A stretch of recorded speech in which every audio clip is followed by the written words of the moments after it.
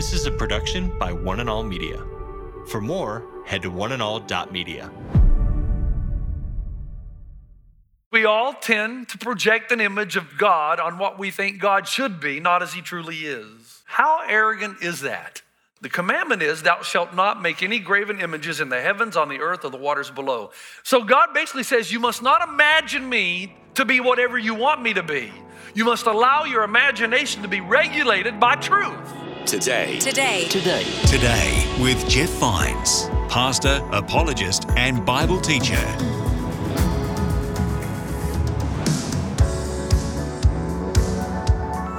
My name's Aaron, and you're listening to Today with Jeff Vines. Welcome back to the program. Today, Pastor Jeff finishes a message from his series on the 10 Commandments. So far, he's looked at coveting, stealing, and honoring your parents. You can hear the whole series wherever you listen to podcasts. Just search for Today with Jeff Vines. But now, let's get into the rest of a message on making idols. Some idols in the Bible we may not be able to relate to today, but let's hear from Pastor Jeff as he continues to look at what idols we make in our current culture.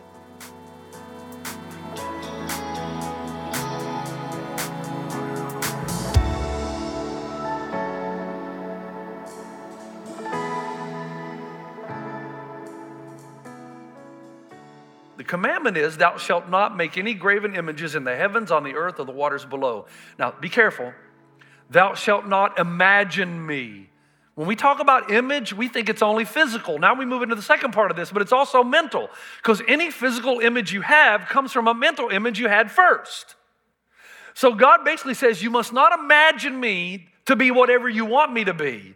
You must allow your imagination to be regulated by truth, by objective truth. J.I. Packer, the great British theologian, said, the second commandment means that any statement that begins with, I like to think of God as, should not be trusted. All right, let's take a little time out here. This is so important, folks. And all of you have grandmas and grandpas and aunts and uncles that say, well, I think God is like this. Well, I don't care.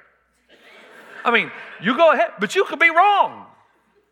Especially since your idea of God is self-serving. It's going to be the kind of God you want.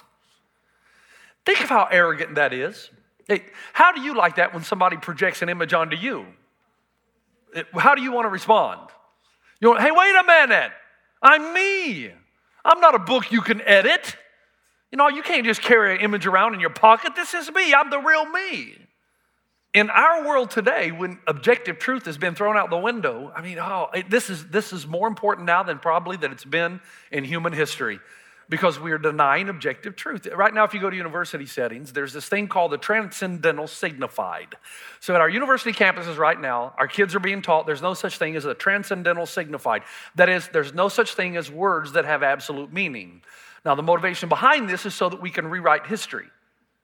So we can take what is written in history and change the words to mean what we feel they mean rather than objectively what they mean.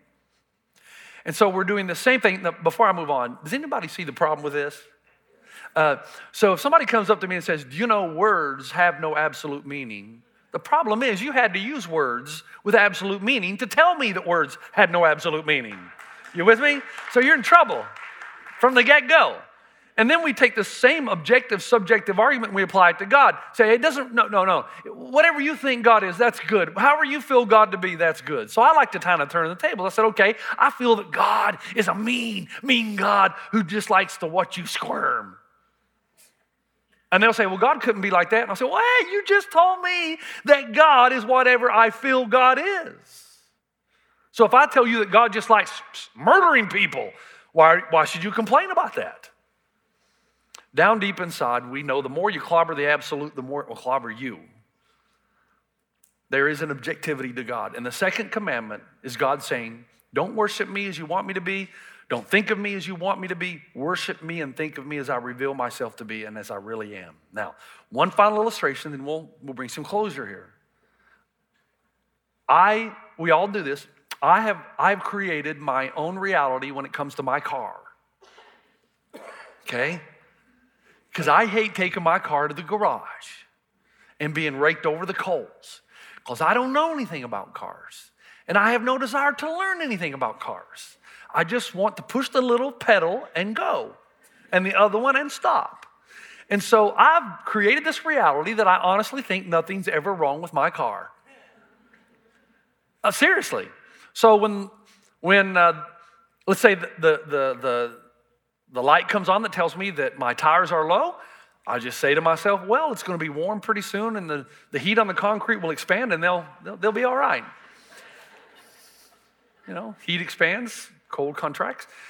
When the lights come on the dashboard, I say, well, there's a fuse out. Now, if there was a fuse out, the light wouldn't come on. But I tell myself, I've created my reality so that I don't have to take the car to the garage, have somebody pick me up, take me to work, find a way back to the garage, so I just don't ever take the car to the garage. I've created my own reality. The only thing that I do is when the gas light comes on, I'll fill up the tank. I don't want to be walking. Now, this little reality that I've created is really cool for me. But I find that it's expensive. Because when you create your own reality that is not objective, you're on a collision course for that reality rearing its ugly head, and it's going to cost you a lot. Now, you think about the statements that we hear all the time about God. I just can't believe in a God who would judge anybody. I just can't believe in a God who allows pain and suffering. I just can't believe in a God that says you can't have sex outside of marriage. I just can't believe in a God who would deny two people the opportunity to get married just because they're the same sex. Now, the problem is, if you go to every culture on planet Earth, you're going to find hundreds of these statements. The ones that bother you won't bother them. And the ones that bother them won't bother you. Because we all tend to project an image of God on what we think God should be, not as he truly is. And again, I want to mention, how arrogant is that? I mean, if we knew and understood everything about God, then we'd be God. But we don't have the wisdom, the knowledge, the understanding. We don't know the intricate details of creation itself. We know about 2 ounces of this universe. So much is left unknown. And in the second commandment, God simply says, hey, I'm not safe. I'm not tame. I'm not God on a leash. I'm not your God in the box. I'm not a God you can put in your pocket. And if you imagine me to be a God other than the one that I really am, you're on a collision course with a reality that's not going to be good for you. Now somebody says, but Jeff, no, I can't be wrong because I feel that God is this way. And my response is yes, and I feel the lack of maintenance is going to make my car keep running. It's not about how you feel. It's about objectively, who is God? Now the next thing is, but Jeff, if you tell me that I got to obey and serve and follow the God that is real, and it's possible that the God I'm serving is one that I've projected an image of myself onto, how can I know with certainty? How can I possibly know what God is like? Now you've gone and done it. You've asked the question that God wanted you to ask from day one. How do I know what God is really like? Now, let's go back to the beginning of the sermon and pick up that icon illustration. And let's read this passage. Back to Colossians. The Son is the image of the invisible God, the firstborn over all creation. For in him all things were created, things in heaven and on earth, visible and invisible, whether thrones or powers or rulers or authorities, all things have been created through him and for him. He is before all things, and in him all things hold together. For God was pleased to have all his fullness dwell in him. Now, guess what the Greek word for image is? Icon. That's where we get the word. So the Bible says that Jesus is the icon of God. That when you click on Jesus, you get God. But Jesus is a very unique icon, because when you click on this icon, you don't merely get a representation of God, you get the whole picture. That's what he means in Colossians 1:17 and 19. He says, for God was pleased to have all his fullness dwell in him. So when you click on Jesus, you get God. God says you must not create any graven images. You must not create any icons, because I've already given you one, and his name is Jesus. And in Jesus, the fullness of the Godhead dwells. Do you understand that? Now, my goodness, where do we go from here? So, Pastor Jeff, you're saying that God is knowable. Now, obviously, there are things you're not going to know about God because you're not God. But you're saying God's revealed himself, that I can know about God by looking into the face of Christ. That's exactly what I'm saying. Just quickly, there is a powerful, powerful verse in 2 Corinthians. I think it's 6:4. It could be 4:6. I'm sorry. It's one or the other. I'm pretty sure it's 4:6. Now, it's one little statement that Paul makes that shows you his brilliance. Because if you remember something about Paul, Paul is a Hebrew by birth, right? He's living in a Greek city of Alexandria when he's writing these epistles, or some of them. And he is a citizen of Rome. So he's a Hebrew by birth. He lives in a Greek city. He's a citizen of Rome. To Rome, the ideal was glory, the glory of the Roman Empire, the Pax Romanus, all roads lead to Rome. To the Hebrew, the ideal was light. Light has come into the world. Light has exposed what is in darkness. And to the Greek, it was all about what? Wisdom, the sophist, the wisdom, the philosophers. Now, in one sentence, Paul just brings an incredible enlightenment about who Jesus is. Because in that one verse, he says, God has shown his light on us. He says, he has brought to us the light of the knowledge of the glory of God in the face of Christ Jesus our Lord. What's he saying? He's saying that the end of all of our pursuits found in the face of Christ Jesus. You want to see God, you look at Jesus. Now, there's so many directions I could go here, but because of time, I just want to give you a quick one. If you want to know who God is, you got to click on the icon again. And according to the revelation of God, you meet Jesus first in the Gospels. So it's been so long since many of you have clicked on the icon of Matthew, Mark, Luke, and John that you've allowed the world to sway you into who Jesus is, and you've forgotten who he truly is. Now, the problem with that is because you don't have these pictures of Christ by the Gospels, then when you come to certain situations in your life, the Holy Spirit has no ammunition to activate to give you the right word at the right time in the right place to give you victory. See, the Spirit works in conjunction with revelation, which is the Word of God.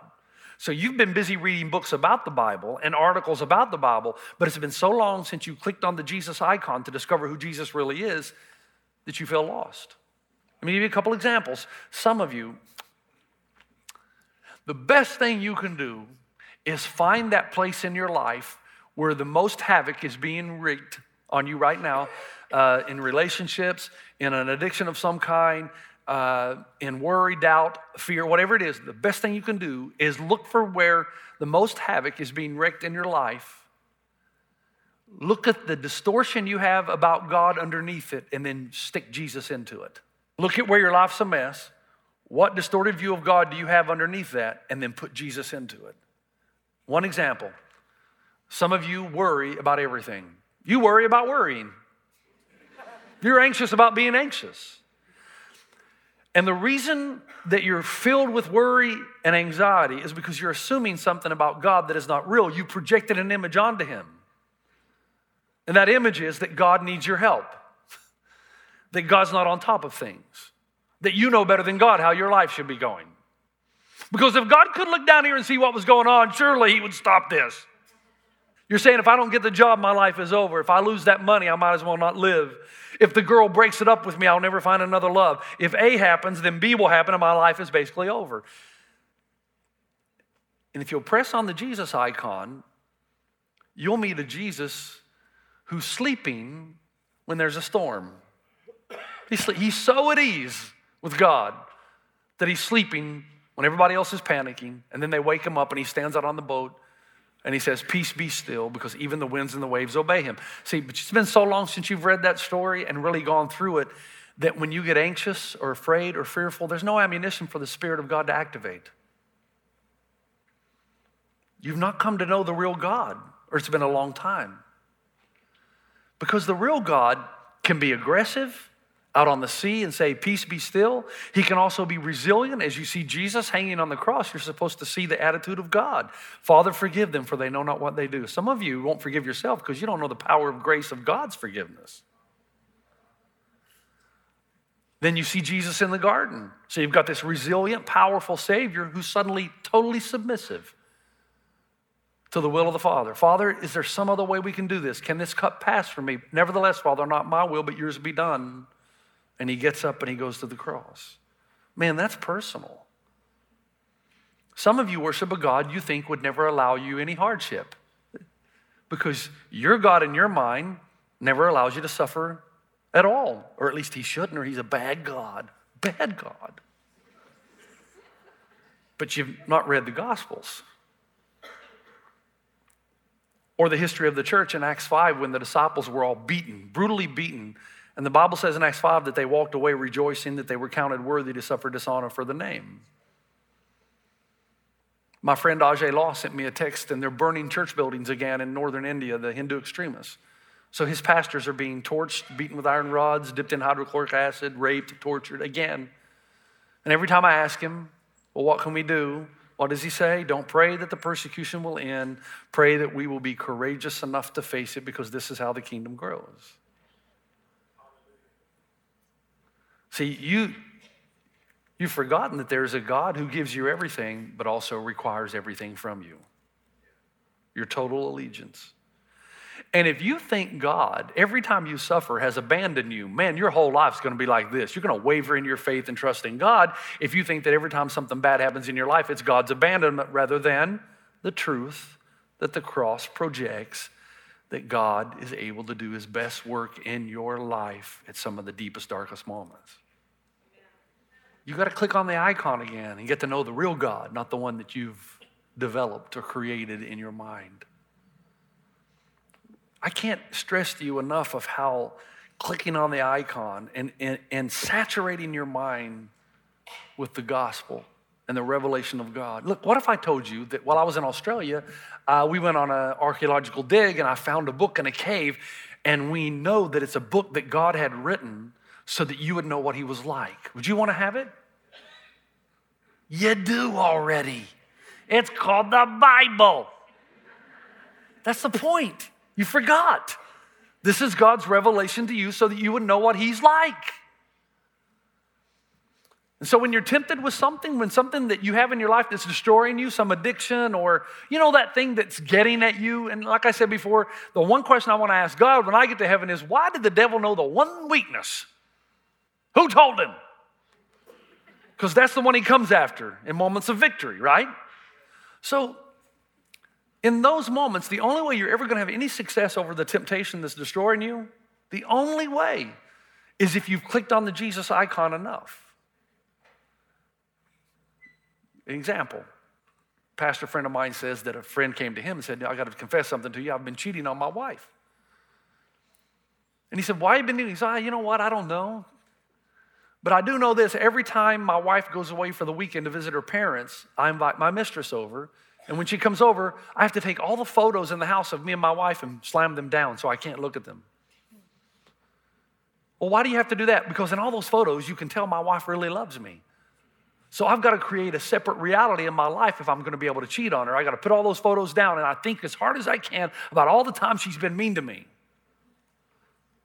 And that enables me to have this affair with my mistress. Amazing, isn't it? He's created a separate reality that is not real. He's convinced himself my wife is mean and she doesn't love me.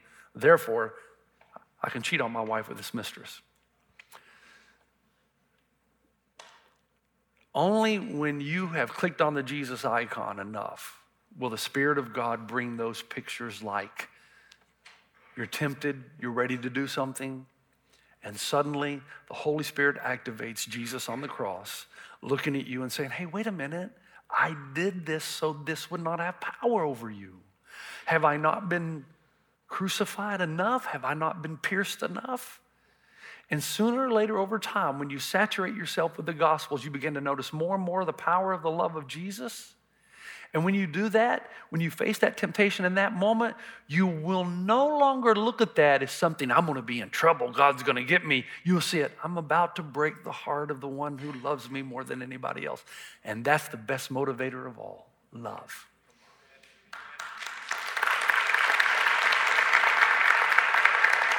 Burn the Gospels into your mind and it will change your life forever. You're impatient because you don't see the patience of God. You're bitter because you don't see the grace of God. You worry because you don't see the wisdom of God. You lack self-control because you don't see the goodness of God.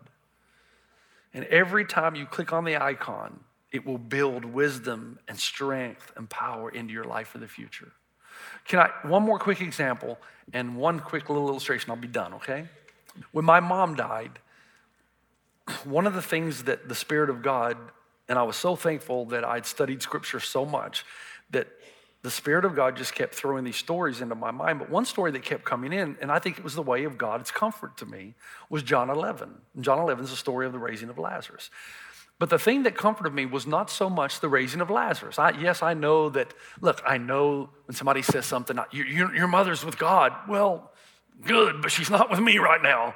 Well, your mother's she's going to rise again. Well, good, but that doesn't help me right now. So it wasn't the actual raising of Lazarus that helped me. What the Spirit of God kept, I feel like kind of interjecting into my memory, into my constitution of belief, was the difference in the way Jesus dealt with Martha and Mary in the John 11 text. Martha was a theologian. So as soon as she meets Jesus, if you had been here, my brother would not have died. And Jesus says, come on, Martha, I'm the resurrection I am the life and the resurrection, and whoever believes in me, though he may die, yet shall he live. And she goes, yeah, I know. I know he's going to rise on the last day. I got all that. And Jesus looks sternly, wait a minute. Who are you talking to here? I can raise him right now if I want to. But then he goes to Mary. Martha goes away and Mary comes. Mary says the same thing Martha did. If you'd been here, my brother would not have died. But you know what Jesus does this time? Because Mary's not a theologian. She just wants a hug. And in John 11, the shortest verse in the Bible, Jesus wept. Now here's why that spoke to me. It told me that this powerful God knows exactly what I need as an individual. And there's a perfect balance he can give between truth and tears. When you lose somebody, especially if you just hear truth and you're an emotional filler type person, it's just going to tick you off. But if you're an emotional filler type person, if you're a truth person and you just get emotion and you don't get any answers, it goes back to the reason no graven images. Only Jesus can give you the perfect harmony between truth and tears. But you will never know what that is outside of the gospel. So here's my challenge. All of you should walk out of here after hearing this message and say, you know what? I'm going to spend the next 30 days in the book of John. I'm just going to read it every chance I get. I'm not going to read books about the Bible. I'm even going to put down my devotional, and I am going to read the book of John, one of the 4 Gospels, and I'm going to ask God to help me see God as he really is, not as I projected him to be. Because if you do that, remember what I said a few weeks ago, that I've been working all my life to try to manipulate and coerce people, and I realized until you fall in love with Jesus, anything I say really doesn't matter. Charles Spurgeon had written on his pulpit where he preached, I would see Jesus. And I've learned a great lesson in these latest years of my life. My job is to give you Jesus, that you would fall in love with him. And when you fall in love with him, all these other things that we're after will be natural byproducts. If you'll do that in your own life, you'll realize that all your life, your God has been way too small. That he's far greater than you could ever imagine, that he's so big. He is so great. But you'll never know that projecting your own image of God onto God. You have to click on the Jesus icon and let the Spirit of God open your eyes to the truth of who Jesus really is. He's great. He's fantastic. Father, I thank you and I praise you for the people that are here who are hungry. I pray that you would feed them. I pray that we would all have such a passion and desire to see God as he really is, as you really are, and that we would understand, as you've told us in the book of Hebrews, that in these last days you have shown us through the face of your Son that all knowledge and glory and light comes to us in the face of Christ Jesus our Lord. I pray that there would be a renewed hunger for us to know God in a very personal, intimate way, and to allow God to be God and to get to know him, to remove our shoes, we're on holy ground, and to get to know the God of Scripture, the God of eternity, that we might know again, or maybe even for the first time, how great thou art. In Christ's name, amen. You've been listening to Today with Jeff Vines. Next time, we'll bring you a new message from Pastor Jeff. You can listen to more messages like this. Just search for Today with Jeff Vines wherever you listen to podcasts. You make me wanna dance and sing with every single breath I breathe. I will bring